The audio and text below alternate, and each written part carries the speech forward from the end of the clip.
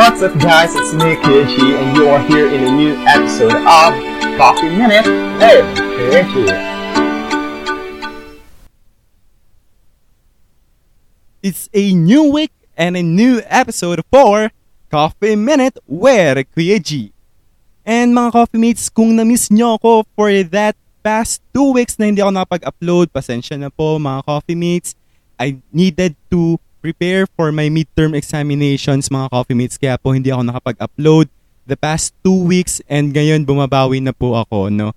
So, kung na-miss nyo ako, na-miss ko din kayo. And actually, ngayong oras na to, katatapos lang talaga ng midterm examinations namin. So, ma-upload ko to bukas, Saturday. Pero ngayon, Friday night, katatapos lang actually nung aming last examination sa FAR 1 na subject ko. And thanks God, maganda naman yung result, pero yun nga, meron pa din tayong subject sa Human Anatomy and Physiology na yung lecture part talaga guys, sumabit Hindi man lang sumabit ng pasang-awa, pero bagsak ng mga lower than 2 So 73 guys, pero when I computed my midterm grade, kasi nga alam nyo, diba, sabi ko sa inyo na grade conscious tayo, and pero pagdating lang naman sa ANAFI yun. And nung kinompute ko yung midterm grade ko, all in all, ang average ko ay 84. So meaning to say, pasado pa naman ako, pumasok siya ng 2.25 na equivalent, no? Yung 84. And hopefully by finals, mahila natin, magawa nating 1.75 or kahit 2 man lang, no? So anyway mga coffee mates, right now, pag-uusapan natin kung bakit nga ba mayroong mga taong pinagtagpo pero hindi tinadhana. Yung tipong kala mo kayo na, yung tipong perfect na yung lahat na parang yung panahon na lang yung kulang at maging okay ka na, financially stable ka na, and malaman mo talaga na ready ka na, prepared ka nang magpakasal at magkaroon ng sariling pamilya. Yun na. So, yun parang yun na lang iniintay mo na parang sinasabi mo, kami na. This is the destiny.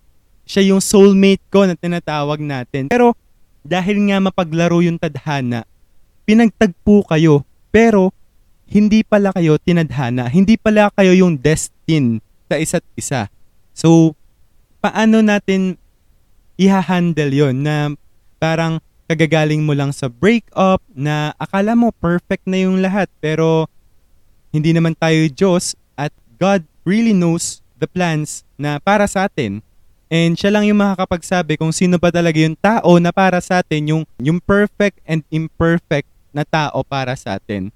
So mga coffee mates, I just wanted to say muna na kung ikaw ay bata pa na high school, junior high school or senior high school, wag nyo madaliin yung pagjojowa. Yung sasabihin mo, ay parang uso to parang into. Kasi yung kaibigan ko, 5 kami sa barkada pero lahat sila, yung 4 may mga jowa. Ako na lang yung wala. Parang nagkakaroon ka ng self-pity na kinakaawaan mo yung sarili mo na bakit, ano ba yung mali sa akin? Bakit ba ako walang jowa? Ganyan. Pero mind you coffee mate na hindi natin dapat isipin kung bakit nga ba wala tayong jowa. At dapat ang ginagawa natin ay magpasalamat tayo because we have the free will that we have. Kasi minsan kapag may jowa, meron dyan mga, hindi ko naman nila lahat, no? Pero merong mga something na rules na, ay bawal to, bawal na yan, bawal yung ganito, ganyan, ganyan, bawal na yung pagsapit ng gantong oras, mag-EML ka pa din, dapat babe time tayo, ganyan. Kasi nga, hindi naman pwedeng may jowa ka tapos wala kang oras para sa kanya. And especially na nag-aaral ka pa lang, kaya coffee mate, tigil-tigilan mo yung pagjojowa na yan, lalo na't nag-aaral ka pa lang, no? Kasi hanggat hindi ka pa nakaka-graduate, coffee mate, mind you, wag na wag ka munang magjojowa. And, kung parang sinasabi mo, ano ba yun, parang ang weak ko naman o ang hina-hina ko naman sa mga babae o ano ba yun, hindi ba ako maganda? Ba't hindi ako napapansin ng mga lalaki? Wala pa akong jowa kahit isa. Mind you guys, meron akong mga kaibigan na literal na no boyfriend since birth and no girlfriend since birth. Meron din namang no girlfriend since break. Sabihin nila, NGSB ako. Yung pala, no girlfriend since break. Grabe yun, no? Pero mga coffee mates, pero I just want to remind you, coffee mates, tulad nga nung sinabi ko kanina, no? Yung sinabi ko kanina na dapat alam mo na sa sarili mo na financially stable ka, lalo na at kung gusto mong yung magiging girlfriend mo ay yun na yung magiging asawa mo. Marami nga nagsasabi na liligaw-ligaw ka tapos hindi mo naman pala aasawahin. Manliligaw-ligaw ka, magpapakahirap ka, tapos lolokohin mo lang naman pala. Pero nakakapagtaka din nga bakit nga ba may mga ganitong klase ng tao na pinagkakahirapan mong ligawan, pagkagastusan dahil nga nanliligaw ka, hindi ka naman pwedeng putyo-putyo lang na mag-e-effort ka tapos sasabihin mo sasagutin ka. Pero siguro isa ako sa mga ganun na I'm so lucky na nagkaroon ako ng 4 na ex. Okay? Hindi ako proud dito pero I have 4 ex. And syempre, hindi naman sabay-sabay, hindi din naman sunod-sunod. Pero I had these 4 ex na hindi ako nanligaw. It's like more on, kung gusto mo ako, gusto kita, tayo na. Pero that will be on the other episode of our podcast kung papaano ba yung ganong klase ng setup. Okay? So right now, pag-uusapan natin, balik tayo dun sa topic kasi medyo lumalayo tayo na papaano nga ba natin masasabi na talagang tayo na yung destined? Well, actually, coffee mates, babasagin ko na agad yung pinaka-gist or pinaka-main goal ng podcast na ito, okay? So, actually, coffee mates, hindi tayo or hindi natin malalaman na tayo yung destined sa isa't isa. Hindi mo malalaman na yung katabi mo pala sa LRT right now ay destined para sa'yo or tinadhana para sa'yo. Hindi mo alam na yung kaklase mo pala sa ganitong subject ay tinadhana sa'yo. Ang nakakaalam lang nun ay si God. So, ano yung dapat natin gawin habang hindi natin alam kung ano ba yung or kung sino ba yung destined or tinadhana para sa atin. So, yung gagawin natin, it's this. So, unang-una sa lahat, magdadasal ka. Ang corny naman nito, magdadasal. Baka mapaganon ka bigla, no?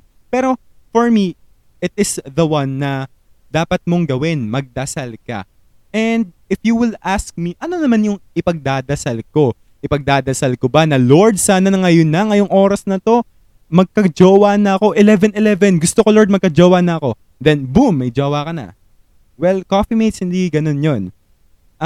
What I am saying is mag-pray ka na i-prepare ka ni God and mag-pray ka na yung babae o yung lalaking nakatadhana sa'yo ay i-prepare din ni God. I-prepare din ni Lord. Well, coffee mates, there's a lot of testimonies that I heard before na parang merong mga kwento na ganito. Meron isang lalaki na masyadong basagulero, gusto lagi away, ganyan. And then, he met Christ. And then, when he met Christ, nagbagong buhay siya. Pero not instant na overnight bagong buhay agad.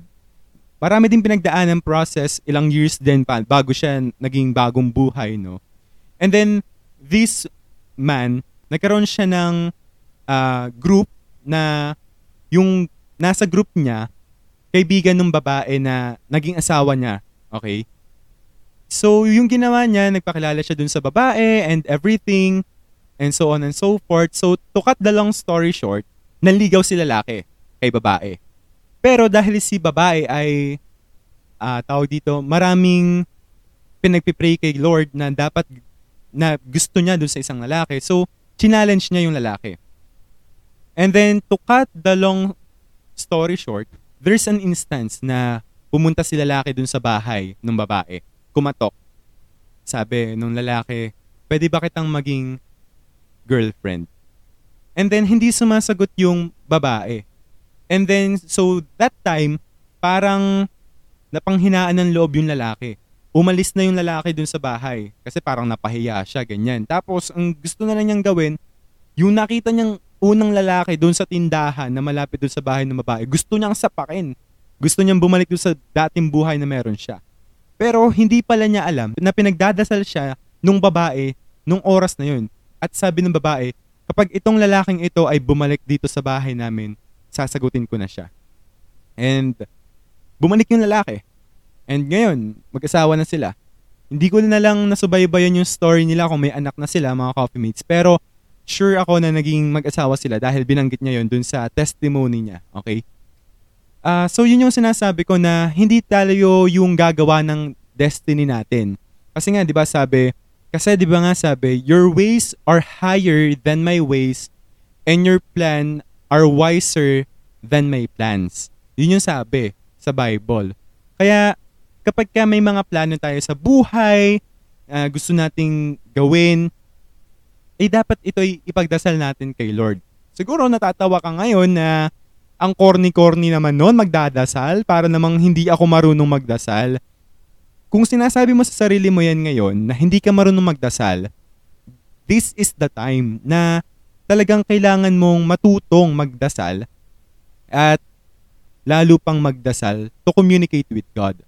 And then the second thing na gusto kong i-advise sa'yo ay habang nagpiprepare ka or habang piniprepare ka ni Lord, dapat ma-achieve mo din yung goals mo sa buhay. Magkaroon ka ng parang bucket list na sabihin mo, sa edad kong to, gusto ko makapagtapos na ako ng pag-aaral. So for example, ako, 21 na ako, and gusto ko pagdating ng 25 years old na ako, gusto kong makagraduate and then eventually maging licensed and registered pharmacist.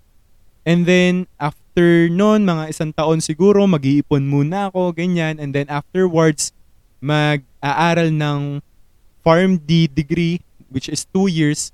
Tapos after noon, siguro magtatayo ng sariling butika and then mag-take ng master's degree. So yung mga ganong klase ng plano. And then kung napansin nyo, wala pa akong plano na mag-asawa, magkaanak, ganyan. Kasi gusto ko by the age of 30 years old. So, di ba sabi ko, 21 ako right now. Pag 25 ako, gagraduate ako. And then, 26 probably, magiging licensed and registered pharmacist na ako. 27, work lang for the whole year. Then 28, 29, 28 papasok ako ng PharmD degree, 29 gagraduate ako and magiging doctor of pharmacy na ako. And then pagdating na ng 30 years old, doon na ako nag-start mag-build up ng sariling pharmacy or community pharmacy. And then afterwards, so 30 years old na ako, pag may girlfriend ako that time or meron akong kinakasama na gusto ko nang maging asawa, siguro that is the time na mag-aasawa na ako at gagawa kami ng sarili naming pamilya. No? Kasi gusto ko maging financially stable. And ito pa yung kanina ko pang sinasabi, na financially stable. Marami nagtatanong, mga coffee mates, paano mo ba masasabi na financially stable ka na? Kapag ba nakapag-ipon ka ng 1 milyon, masasabi mo bang financially stable ka na? Kapag ba meron ka ng sariling bahay, sariling sasakyan, at negosyo, masasabi mo bang financially stable ka na? Mind you, coffee mates, maraming mga tao na hindi naman gahaman, pero yung natutukso sa pera na parang, di ba minsan nga may mga family na nagiging broken family kasi mas pinagtutuunan ng pansin ng asawa yung business, mas pinagtutuunan ng pansin nung mag-asawa yung trabaho nila at yung bata napapabayaan na. So may mga ganyang klase ng scenario, hindi lang natin siya sa TV nakikita, pero may mga ganyang klase ng scenario, no? So mga coffee mates, kailangan para masabi mong financially stable ka na, ito para sa akin lang to ha. Ikaw yung may maayos kang bahay na tinitirahan, even rent-to-own house or rent lang yung house mo, and then may kotse ka or sasakyan, kahit na second hand yan, and then masaya yung family nyo. Nakakain kayo 3 beses o hanggang 5 beses sa isang araw. Nakakagala kayo, nakapunta kayo ng mall, nakapunta kayo sa iba't ibang places dito sa loob ng ating bansa at maging sa labas ng bansa. Pero optional na yung sa labas ng bansa. Pero yung within this archipelago sa loob ng Pilipinas, nakakagala kayo, ganyan. I can say na financially stable ka. Tapos yung liabilities mo hindi naman ganun kalaki as per your asset, na mas malaki dapat yung asset mo kaysa sa liability. And with that, coffee mates, we can say na mayaman. We can say na financially stable ka na. And when you are financially stable, that is the time na pwede ka nang mag-asawa, pwede ka nang bumuo ng sariling pamilya. Kasi yun yung sinasabi nila. Especially pagka mga single, tatanungin mo yan. Kunyari yung ate mo or yung kuya mo, tanungin mo, Kuya, ate, bakit hindi ka pa nagpapakasal? Nasa tamang edad ka na. Syempre, di ba, nape-pressure. Sasagot yan. Gusto ko kasi maging financially stable muna ako magkaroon ako ng sarili kong sasakyan, magkaroon ako ng sarili kong bahay. So, sasagot yan ng ganyan. Pero, mind you guys, hindi nasasapatan ang tao sa pera. Lagi at lagi yung maghahanap ng pera. Kaya nga sabi sa Bible, di ba, hindi mo dapat maging master yung pera. You cannot serve two masters. And, syempre, yung unang mong master is the Lord. And, hindi natin pwedeng pagsilbihan din yung pera. Kaya, dapat hindi nakabase yung happiness natin sa pera, no? And then, my third point here, and probably the last point na gusto kong banggitin, kung ano yung dapat mong gawin bago ka magjowa or habang nag-aantay dun sa destined na tao para sa'yo, ay gawin mo yung hobbies na gusto mo. Kasi probably kapag may jowa ka na, hindi mo na magagawa yung mga hobbies mo. For example, estudyante ka, nagjowa ka. Sa tingin mo, hindi ka distracted sa pag-aaral. Actually, di ba, kapag nag-fill up tayo ng form and then students tayo, pag tinanong yung occupation mo, di ba pag occupation, trabaho, ganyan. Ano yung sasagot mo? Student. Ibig sabihin, yung pagiging estudyante, hindi siya pagiging estudyante lang. Para siyang trabaho na yung pinaka-work mo is mag-aral. Di ba? Kailangan mo mag-aral and then pumasa, magkaroon ng magandang grades. Hindi naman natin pwedeng sabihin na laging ipipressure natin yung sarili natin na gusto ko magka-uno, ganyan. Pero hindi naman masama na maghangad. No, sinabi ko yan doon sa last episodes natin na grade conscious. Pero mga coffee mates, dapat din isalang-alang natin, no, na kung magjojowa ka na at gusto mo naman na talaga, dapat talaga mapaghandaan mo. Okay? Hindi pwedeng sasabihin mo lang na mahal ko siya, mahal niya ako, tayo na. Mahirap kasi yon. Mahirap yung ganung klase ng setup. And I promise you, coffee mates, pag-uusapan natin yung next episode. Gusto ko lang din sabihin sa inyo, mga coffee mates, no, na right now na nag-aaral ka pa, mag-aaral ka muna. I mean, wag ka munang magjowa. Di ba sabi nga, guard your heart. Kung Christian ka or may nagsasabi sa'yo na, bro, guard your heart. Mga ganyang kataga. Pakinggan natin yun. Kasi, coffee mates, hindi natin basta-basta masasabi na we can guard always our heart without God. Kasi mapusok tayo marupok tayo. Yan yung mga words natin for tonight. Marupok. Marupok yung puso natin, marupok yung pagkatao natin, na kapag mahal mo yung tao, lahat ng gusto mong gawin, lahat ng bagay na gusto mong ibigay sa kanya, kibigay. Kahit na ikaw na yung nawawalan, kahit ikaw na yung nauubusan. No? Coffee mates, I just want to say lang din na mag-aral talaga. Doon at doon tayo pupunta Mag-aral at mag-aral. Huwag mo na magjowa. Makinig kayo sa akin as a kuya. 21 years old na ako. So, siguro naman yung mga age 14 and 18 hanggang 18, no, na mas matanda ako sa inyo, siguro naman dapat makinig kayo sa akin. Hindi yung porke sabihin nyo na, 21 lang naman yan. Hindi pa yan experience. Pero mind you guys, nagkaroon ako ng 4 na jowa. Marami ako natutunan sa kanila. And I treasure those learnings. And guys, talagang mag-aral muna. Kasi syempre nakakaawa din naman yung magulang natin. Lalo na kung yung inaasahan ng magulang ay ikaw dahil ikaw ay panganay. Yung pag tinatanong ka, bakit ka kumuha ng ganitong course? Kunyari, tulad nung sa isang subject namin, nung accountancy student pa ako. Sa Rizal. Tinanong nung teacher namin, ikaw, bakit ka nag-accountancy? Sabi nung kaklase ko, para po maiahon ko yung pamilya ko sa hirap. O para po maiahon ko yung pamilya ko. So, yung ganun klase ng sagot. So, kung ganun yung mga sagot mo right now, kung tanungin kita kung bakit mo yun kinuha, bakit ka patuloy na nag-aaral, at ang sagot mo ay, para po maiahon ko ang pamilya ko. Pues, para maiahon mo yung pamilya mo, wag ka munang magjowa. Well, mga coffee mates, tingnan nyo din kasi yung mga experience ng mga tao, no?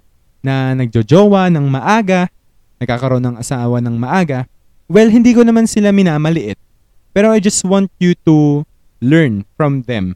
Kasi yun ang, alam ko, yun din ang sasabihin nila sa inyo eh. Kasi may relatives ako na ganun, na maaga nag-asawa, maaga nabuntis, and nasira yung future ng gusto ng magulang nila para sa kanila. Kaya coffee mates, makinig kayo sa akin. Okay, pag sinabi kong mag-aral muna kayo, mag-aral muna kayo. Kasi pag dumating kayo dun sa point talaga kung saan nandun ako, yung point na parang tutuloy pa ba, tama pa ba, o tama na? Pero right now, my answer is tama na. Tama na munang ako muna, no? Yun yung words natin for tonight. Tama na munang ako muna. Ako muna yung magmamahal sa sarili ko. Ako muna yung magbibigay ng halaga sa sarili ko. At ako muna yung gagawa ng future ko bago ikaw. Pero syempre, dun sa lahat ng ako muna yun, kasama natin dapat dun si God. No? Kaya nga sabi ko, di ba, my first point, magdasal ka.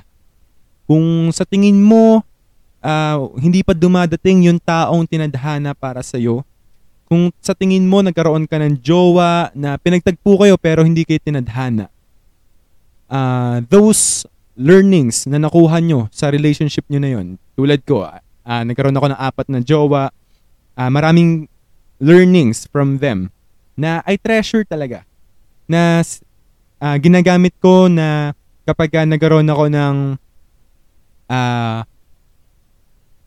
bagong jowa or bagong girlfriend, nai-apply ko yung mga bagay na minsan, kunyari, ayaw nung ex ko na ganito. Tatanungin ko yung bago kong girlfriend kung ayaw niya ba ng ganito para maging aware ako. And malaman ko kung almost the same sila at paano ko ma-handle. Mag-pray tayo na i-prepare ni God yung para sa atin at mag-pray tayo na i-prepare tayo ni God para sa kanila.